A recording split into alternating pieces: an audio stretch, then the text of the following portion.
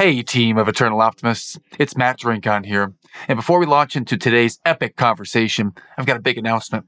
Drum roll, please. My brand new book is coming out on March 8th. And perhaps even better news, you can get it for only 99 cents on Amazon that day. We don't run ads on the show. And if you ever want to give back and support the Eternal Optimist community, go to Amazon on March 8th and get the Kindle version for only 99 cents. Just search for the book title, The Eternal Optimist. It's never too late. And you can download it directly to your device. Now, let's get to the show.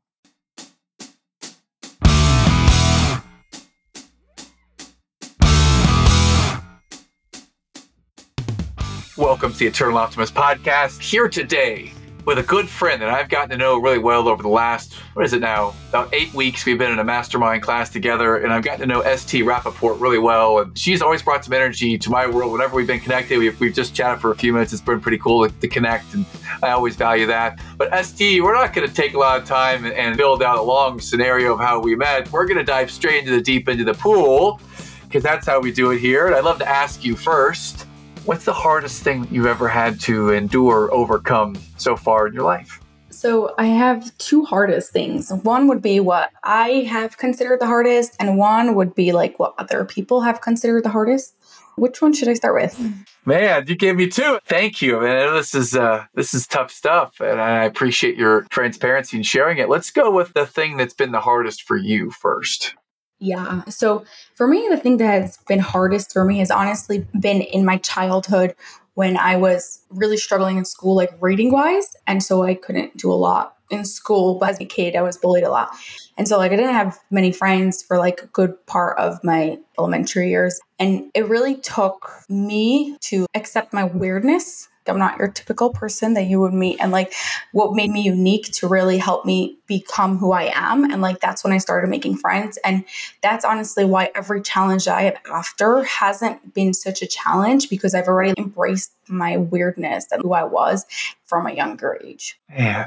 What does that mean, embraced your weirdness? What was weird? Was it society telling you were weird because you didn't read that good earlier on? I mean, what was weird? Well, I don't even know if people knew that I couldn't read because I would just never read. So I was really shy and I didn't speak a lot in class and things like that.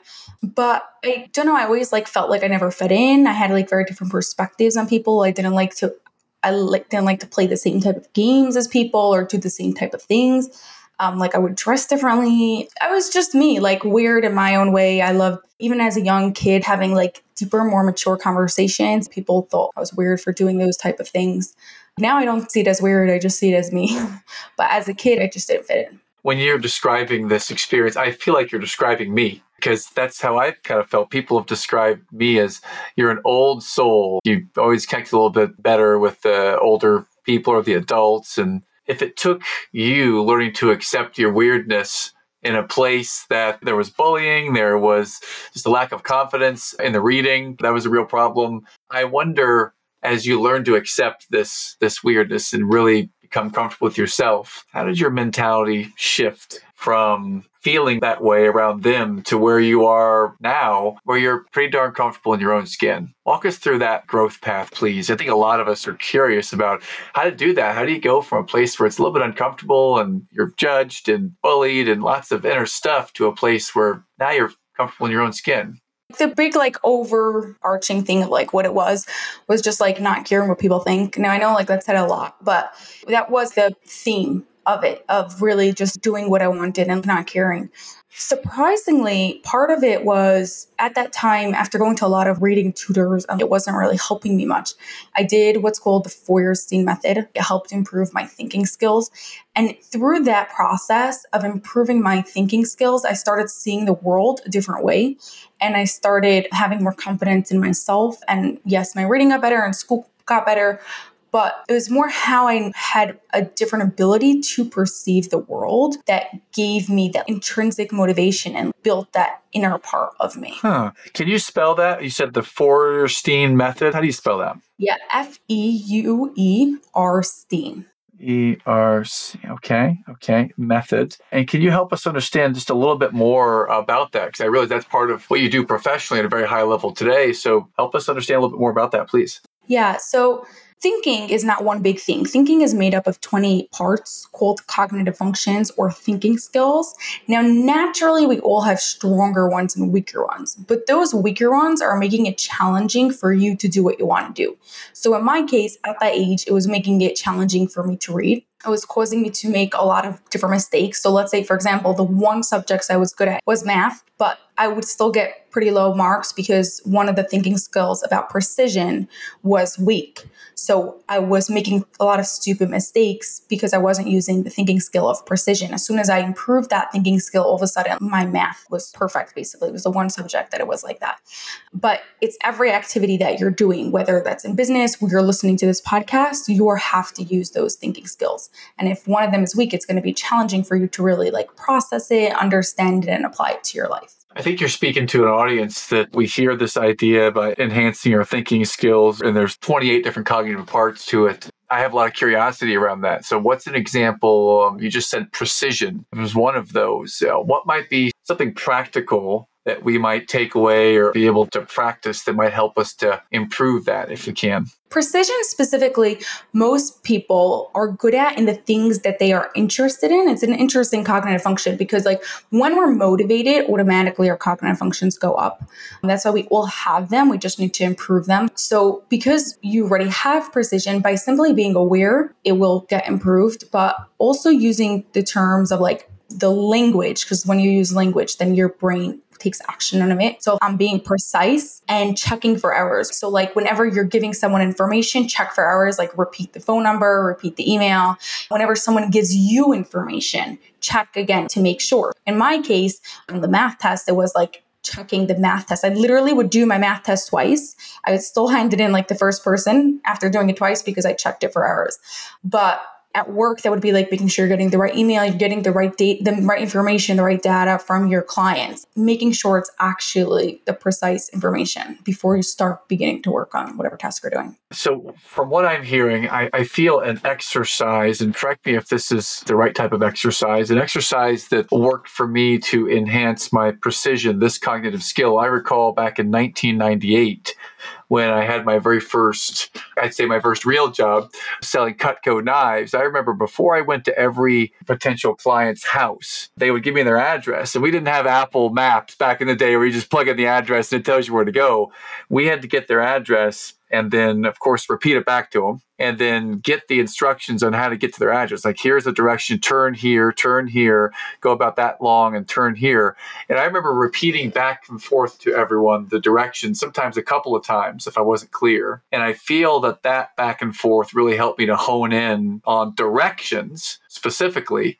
Am I in the right ballpark on enhancing my precision skills? Yes. So I like what you said about direction specifically, because that exercise improves the thinking skill of precision. But you now have to take your knowledge or your experience from that exercises and bridge it to other areas of your life. So you did that specific exercise to help you in that situation. When you connect it back to the thinking skill of precision, and now you are using precision anytime you're talking to anybody, that's when eventually will happen automatically and you don't have to think about it anymore. I feel that, and maybe I've stumbled upon this and you've led me to this place. I feel that this is a real strength of mine for a reason of this, that whenever I'm in a prospecting conversation in business or in a team huddle that I might be facilitating for a client, I like to always repeat back or recap. So here's what we just talked about for the past few minutes. Is that the same perspective that you had, Mr. or Mrs.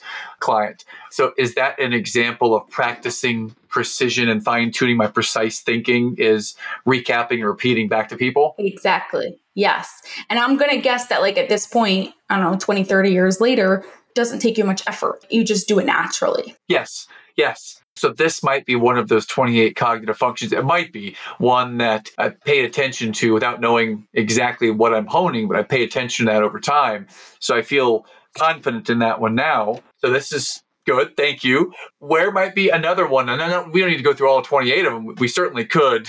Oh, that might take a minute. But I'd love to ask, what might be another one that you see out there, maybe in the business sense, that you see entrepreneurs or leaders struggling with that we might explore for a few minutes? Yeah, so another one is called clear perception, or the opposite when it's weak, it's called blurred perception. It's when we take in information, we want to take it in a clear and organized way, right? So have you ever walked into a messy room and it was so messy that you just wanted to walk out? Or maybe you've been on vacation for like a week and you come back and there's 5 million emails, right? Yes. Yes. Definitely. Both of those examples, yes. Okay, Just got home right? yesterday. My house has got some stuff in it. So yes, I'm with you. Amazing. Okay. So that comes from this thinking skill of clear perception, right? We take in our information through our five senses and we want to make sure it's coming in an organized way so that way we know how to tackle it. So most people, like if you give them one piece of information, it's fine. Like that's not so much to organize, right? So if you have like 10 emails or whatever, like that's simple. But as soon as it starts becoming tons, then their brain doesn't know how to organize that. So the example might be I walk in, I get home yesterday after this trip, and I've got about 138 emails over my Gmail, Yahoo, business email accounts. And I've got on LinkedIn like 40 different people to respond to, and parenting and making dinner for the kids, and preparing for any fire drills that are happening because of the rainstorm last night. So there's so many different avenues of stimuli. And where do I start? How do I cognitively arrange that to begin in the most effective way might be the place. Exactly. Yeah, that was said very well. Yeah. Well, how would I go from that place to one of more clarity? Yeah, so there's two things you could do. One will be just taking in the information in a clearer way, would be by asking yourself, going through the five senses and like asking yourself, what do I see? What do I hear? By simply saying out the information. I have 40 LinkedIns to answer 138 emails, etc. You're organizing it. You're saying it out loud and you're organizing it in your brain. So that is going to make the information a little bit clearer. Now you're going to have to take action on that by asking yourself, what is the starting point? Okay, so I got clear on everything. I know I have this, but like, is it more important right now to answer 40 LinkedIn's or it's more important to like cook dinner or like be with the family? So what's my starting point? And the starting point is literally going to be the first thing. So some people might say, okay, starting point right now is to answer those emails, but even that's overwhelming. So starting point is the first email that I need to answer. So it's arranging everything first, get it all in front of you. Even speaking it out loud gives your senses a chance to digest it. So speaking it out loud, getting clear on the starting point, and even when it's 138 emails, which feels very overwhelming, it's just get down and focus on that one. What's the next thing? Exactly. And what you did with the directions by repeating it back, eventually it became natural and you didn't have to think about it because you're like strengthening literally those neuron connections in your brain and that skill in your brain. So when you do this enough times, eventually it will be natural and it doesn't become overwhelming for you anymore. And you don't have to do this anymore. It just happens by itself. Yes. I think that you may have experienced right now because you're seeing me live here. I literally just put it on mute and had a child come in and was saying things in my default position when I am in listening mode, and then I get distracted or someone else vies for the attention, normally a child, is that I will go back to where we were in the conversation and recap it just to make sure. So my precision place is kind of built in naturally to make sure that we're still on the same page. And I feel that what you've just shared about the clear perception or blurred perception is something our listeners might take note of because it can creep in and we don't even realize it sometimes. We've got so much to do. And where I might see this as a weakness for some might be that we have all these different things that are coming at us. And we just sit down and try to go with the first thing. And before you know it, we look up and then we get distracted by something over here. And our perception, which felt like it was already overwhelming, now I look up an hour later, I've made no progress.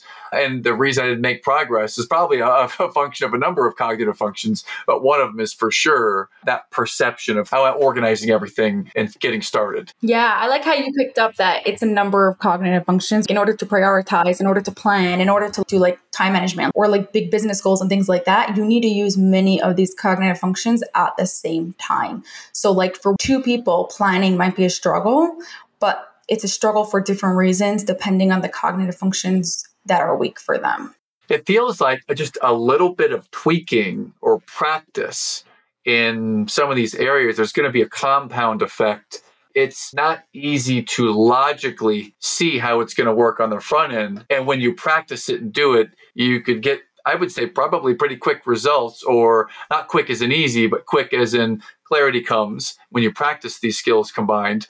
So it feels like we might be onto something really, really positive here. So I'm fired up. Okay, pause for a second. Originally, I'd asked you what your biggest challenge was. You'd shared it. You said you had a second one, so I wanted to leave some space for that. But I'm so curious to go down the rabbit hole with you professionally and hear some examples of how this has served people, because I know that there are people that are in pain, whether they realize it or not, this could help. So where do we go from here? You want to go back to the second challenge, or do you want to keep going down this place? Because I think either one of them could give great value to the listener. Yeah, let's maybe continue going down this because it's all related, and then we could go back to that in the end if you're interested, because it There has might be nothing some to do with cognitive anything. challenges I'm having trying to figure out which way to go here. So let's keep going. What might be an example that comes to mind, ST, of practicing some of the cognitive functions, of practicing sharpening these skills that has served someone that you coach and lead?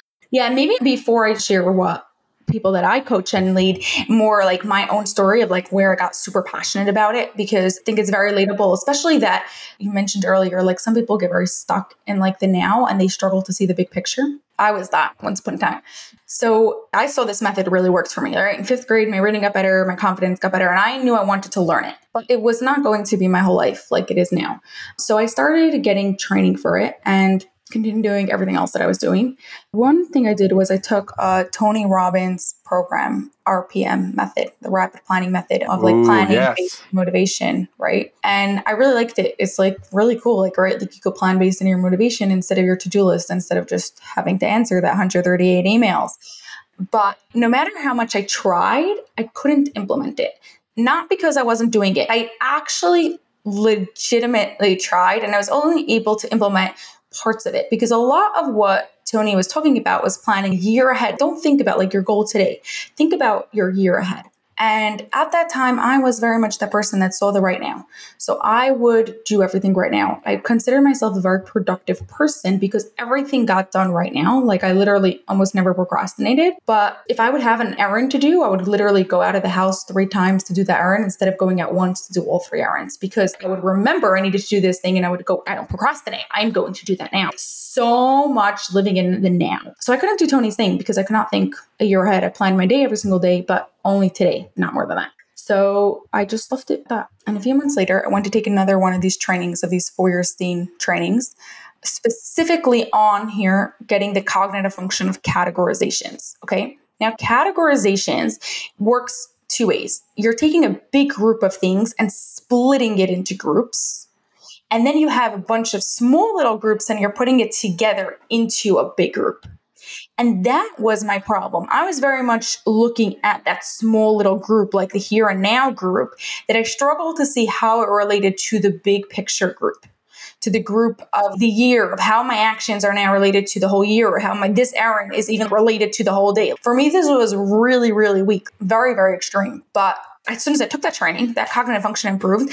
And without me even having to redo Tony's course, like I was now able to do it, because now all of a sudden my brain automatically was starting to see things differently. I was now able to see the big picture. I was able to see the forest, not just the trees. I was able to have bigger goals. Until that point, I only thought I could work with people one-on-one, because I was like, no, I need to give them all the personal attention and I need to be able to help them and like give them exactly what they need. As soon as my cognitive function of categorization improved and I saw the bigger picture, I was like, oh, all I need to do is X, Y, Z. And now I could still give everyone their custom attention, but it's going to be able to be in a group setting because my brain was able to see the bigger picture. I love it. So it's right in front of us. And with the tweaking, with the focused attention and practice using the Feuerstein method, you've been able to fine tune and hone these skills. And the categorization one was a big one. So thank you for letting us see a little bit about your story and how you got there. Was there a moment in time, and maybe you've already shared this, was there a moment in time that you knew, man, I love this and I'm dedicated. This is going to be my passion moving forward? Was there a time that you realized that? It was during this time when I've already done some of this, because I've already improved some cognitive function as a kid. And I saw that as an adult, I can improve my cognitive functions even more and save even more. I literally save, 10, 20 hours by simply adjusting my schedule based on seeing the bigger picture, and made way more money by not just having to work one-on-one, but being able to work in groups because of this. And as soon as I experienced that on a personal level, then I knew I needed to do this high achieving people, because so many people around the world do this method with kids or people with learning disabilities, but there wasn't enough talk about doing it on big. And I was like, this changed my life. Literally, this changed my life. That got me super passionate. Absolutely. Well, you just rung all the bells in my head. You said I saved 10 or 20 hours and I made more money. So I think that you've got the attention, you've got the carrot out there. So as you learn to do this, then you transformed it from something that you were practicing to something that now I'm going to coach people to do this and run a business doing this. What was that like at that first, let's just say the first year when you started to do this as a real business and coach people to it? Yeah, so interestingly, at this point, I was already doing it with kids because it's a multiple year training and there's different parts of the training. Every part of the training you could already do. And I was already trained to work with kids under the age of 9. So I was already doing this more as like a favor for people. I did not want this to be my whole life. If somebody also like had a struggle in school, I felt them and I would like help them. So it wasn't such a big transition of like changing it into business, if that makes sense. Yeah. Okay. I can follow that. Well, then a different question might be, what's the difference between serving kids under the age of 9 and then serving adult leaders who are producers and running companies? Like, what are the differentiators between kids and adults? Yeah. If that's the So right question. I love adults way more. Don't get me wrong. I'm not like a kids person, but what I like about adults is like most definitely the conversations that can happen. And I think they also appreciate it a little bit more because kids, they're learning in school and it doesn't look like anything that you do in school. We're like doing fun exercises and like they always enjoyed it. But like to them, it was just another game. They're learning all the life skills at such a young age. As an adult, we appreciate every skill that we learn much more. And especially if something has been blocking someone for so long. For so long, I've been creating my schedule a certain way. This simple thing, magically, overnight, I got 10 hours, 20 hours. So that part is super cool. Oh, fantastic. Well, can you take us down the rabbit hole of a client or someone who's part of one of your masterminds and help us to see the transformation, an example of someone who had a challenge and how the cognitive training using your 4-STEAM method that you practice, take us through one of those transformations, please. Yes. So I had a client who maybe on the surface, like it looks like it was a little bit similar to me, but she also was very much in the here and now, not so much in not being able to see the future, but not able to see the whole picture that was happening right now. I used to imagine it, like imagine there was like a black paper in front of her eyes and there was like a little peephole and she only saw what was through that peephole and nothing else. Now, here's the problem. She wasn't aware that there was other things that she was just looking through the peephole. She only saw what she saw. And unless somebody actually put information in front of her, there was no way for her to be able to see that there might be more information that I'm missing here. So it was extremely challenging. First, before she started her business, when she was working for other people, she got into a lot of not fun situations because her bosses weren't very happy. If they didn't tell it to her, she couldn't do it. She didn't know. She won't even think of being able to ask other questions. Sometimes she would be like, do I have all this information? But like they would assume that she knew this, but because it wasn't in front of her, she didn't see it. But then afterwards, also when she was running her business, a lot of her decisions like cost her a lot of money and cost her a lot of time, just waste of energy and stuff because she wasn't seeing the whole thing. She was just seeing the world. She was making all her business decisions, this little part that she saw. And that actually comes from the cognitive function of abstract thinking and being able to visualize, being able to see that there was more. So we had to train her brain to do exercises to be able to know that there is more through this peephole. You're seeing this world through this peephole by starting by simply like asking more questions and by doing exercises that trains her brains to look bigger, basically to like stretch that peephole. All of a sudden now she got the information that she needed. Now, is this the training of the brain to logically be able to see things, or are we looking through a lens of feeling different emotions that you've not been able to feel before? I'm getting the sense that it's more of the logical part of it, the cerebral part of it to train yourself. Does that question connect? Yes, that question does connect. It is more of a logical thing. We are working on more of the logical cerebral part of things. I'm just going to add that you brought it up. The cognitive functions and emotions are two sides of the same coin. Mm-hmm. It's actually crazy you said that. That's why when someone has trauma, their cognition goes down. As they heal from that trauma, their cognition goes back up. So as you improve one of them, the other one goes up also. Okay, so I can be working on one and I can actually be getting enhancement or improvement in both of these areas. So it's not just work on the way that I think, it's also going to help me expand and understand my feelings more as well. So I'm working on two different things here, not just logical, but logical and emotional at the same time. Right, right. Good. So like we're working on from my perspective, I'm working on the logical, but that's leading us a doorway through our emotions. If you work with a therapist, they're going to work with their emotions, and that's going to lead more to the logical. Yeah, I find that in coaching happens sometimes too. We start with the logical and it always ends up emotional, and we're working on both at the same time. And I think what you're describing is that either way that you go, the other is also getting sharpened or also getting attention. So fascinating, fascinating. Well, we've gone down the rabbit hole a little bit, and I'm excited to share that we've only talked about like two or three of these. We've talked about, precision, and we've talked a little bit about categorization. And I think you just mentioned visualization. And then there's 28 different cognitive functions that we can sharpen that'll have an impact in our world. So anyone out there who's listening, you want to find out more about these 28 and sharpen any of them, then we're going to have all of ST's contact information in the show notes. Before I ask you where I find you, let's go back to that second challenge, if we may, because there was another challenge that you shared, and I'd love to pay you that respect to come back to it if you'd like to share that. Yeah. And the reason why I specifically decided to share this challenge was because on the outside, it looked very much like a complete life-changing challenge for most people.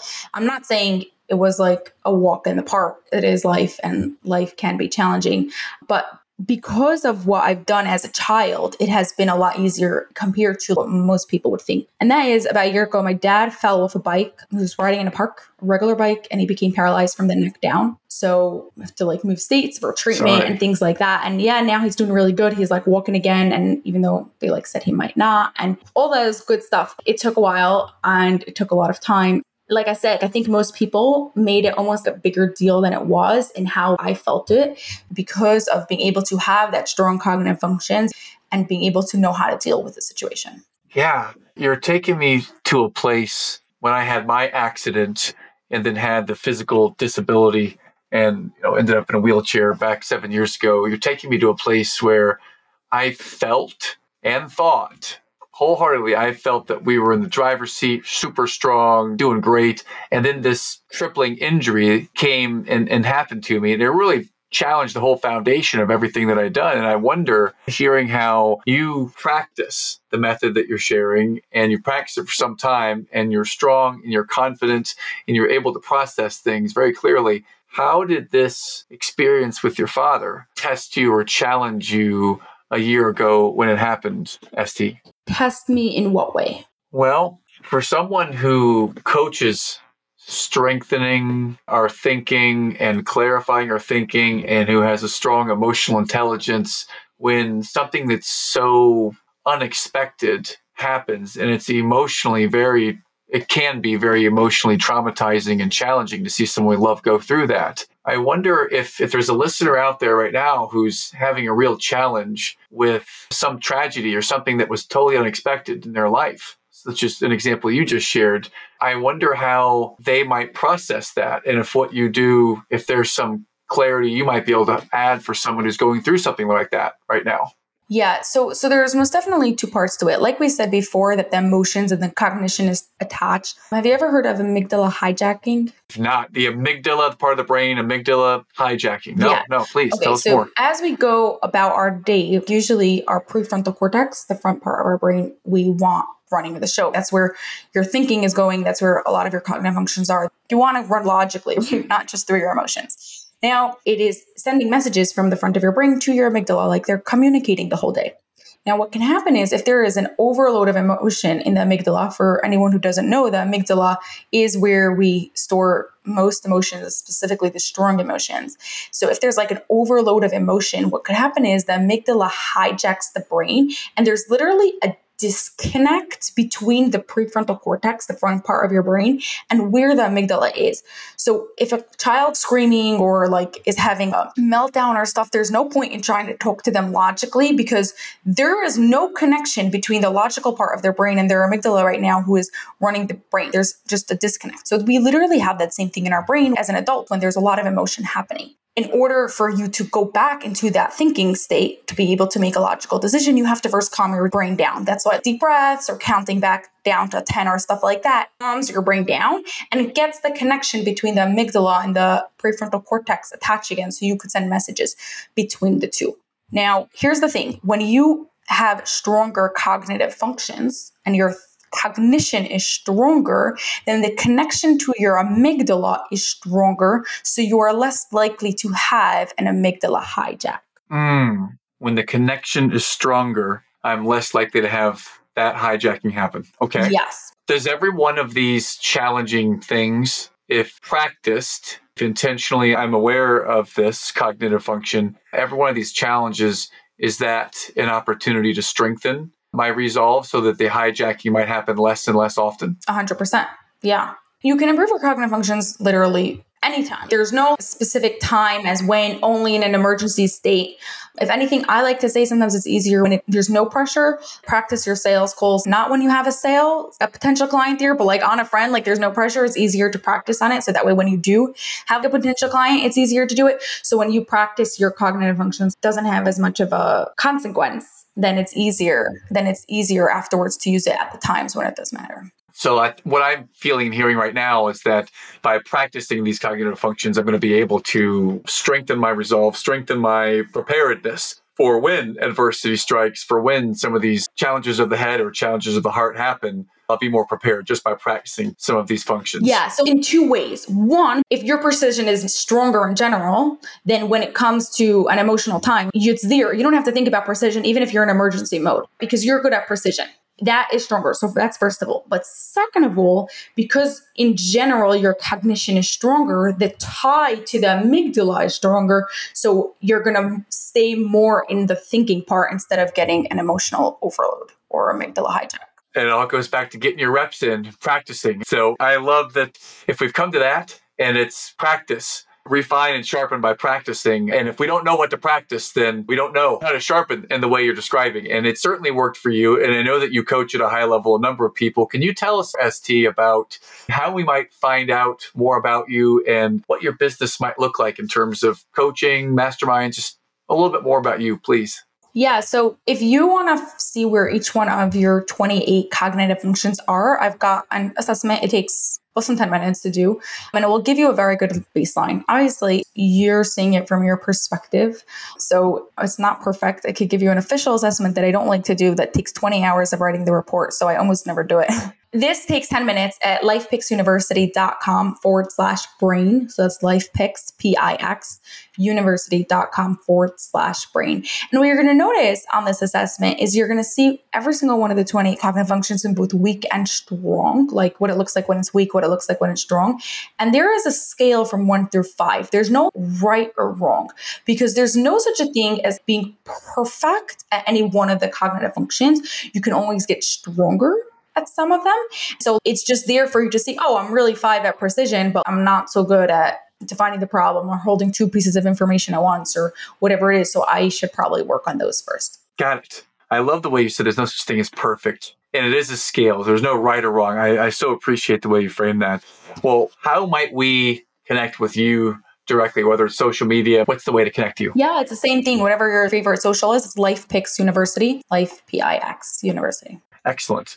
Okay.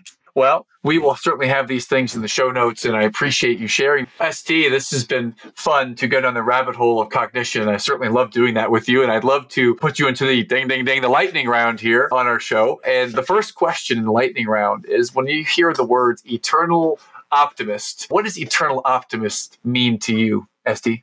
For me, the focus is really on the eternal forever and ever after we die type of thing. What am I embracing or embodying, and who am I becoming or just holding to in optimism so that way it lasts forever? Excellent. Excellent. Is there 1 or 2 books that you've read either now or sometime in your life that have had an impact on you that you might share with us? I'm sure you've heard of it, but one of my favorite books is Atomic Habits by James Clear. I think it just breaks things down in a very clear and practical manner. Absolutely. I love that book because chapter 1, page 1, like the very first thing that comes out of chapter 1 is the story that I like to use. And I always give credit for it, but it's the story I like to use when I give keynote speeches. Such an inspirational story for me to hear that idea of the aggregation of marginal gains. And I think his name was Brailford, was the coach of the English cycling team. So love Atomic Habits. Thank you. There's one more I have, but I don't know the authors. Okay.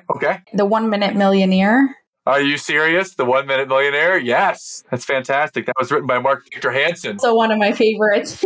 He was one of our guests on our show. I'll let him know. Okay. I have it on the shelf over here. Mark Victor Hansen was one of the co-authors of that book. So great to hear that. He'll be tickled that was impactful. What was it about that book that was impactful for you? Well, first it's cool just the way like they have 2 books in one with both the novel part and the practical. But I also like how in the novel where it's very conscious, making sure to include the practical part. And I think the fact that they had the novel there really makes it way more relatable, way more practical. People actually can see what happens in real life challenges. And then in the practical part of like what actually happened, it's broken down and really consumable, easy to implement type of things. And it's like high level stuff, but not in an overwhelming way that other people sometimes might do. Yeah. Thank you. Fantastic. The last question would be, is there a song or a movie that gives you energy and inspires you in some way, ST? Well, what if I told you that I'm not a music fan and I'm not a movie fan? Yes. So if you told me that, I would be okay with it because I'm not really that big of a music person. And now that I have kids, I'm not that big of a movie person either. So that's fine. There is one that I do like. It hasn't like moved me, but like if I do have to pick one, of Lie to Me. Lie to Me with Tim Roth, that 2 season, was it Showtime or whatnot? Yeah, I love that show. Wow. Yeah, just because of like the understanding of humans. I love the psychology of the thing. So yeah, and for those who haven't seen the show, it's a fantastic show where Tim Roth, who I learned about in Reservoir Dogs way back in the day, Tim Roth, I would say that he is a behavioral psychologist, or he works for, I want to say he has his own firm, but he reads body language and he reads the smallest little things in people's tone and their body and tells if they're telling the truth or not. And it's fantastic. He's the human lie detector. It's a fantastic show. Thank you for bringing that up. It makes me smile. I'm glad I was able to do that. Yeah, love it. You brought up a lot of smiles today, and I love going deep down the rabbit hole on cognition. So thank you, ST. It's been a real treat. I hope our listeners got as much value out of it as I did. And certainly I'm going to go to lifepicksuniversity.com/brain and take the assessment to see where I fit on the scale. ST, it's been amazing, and certainly appreciate you for joining us today at the show. Thank you so much. I appreciate you for having me. Thank you, Matt.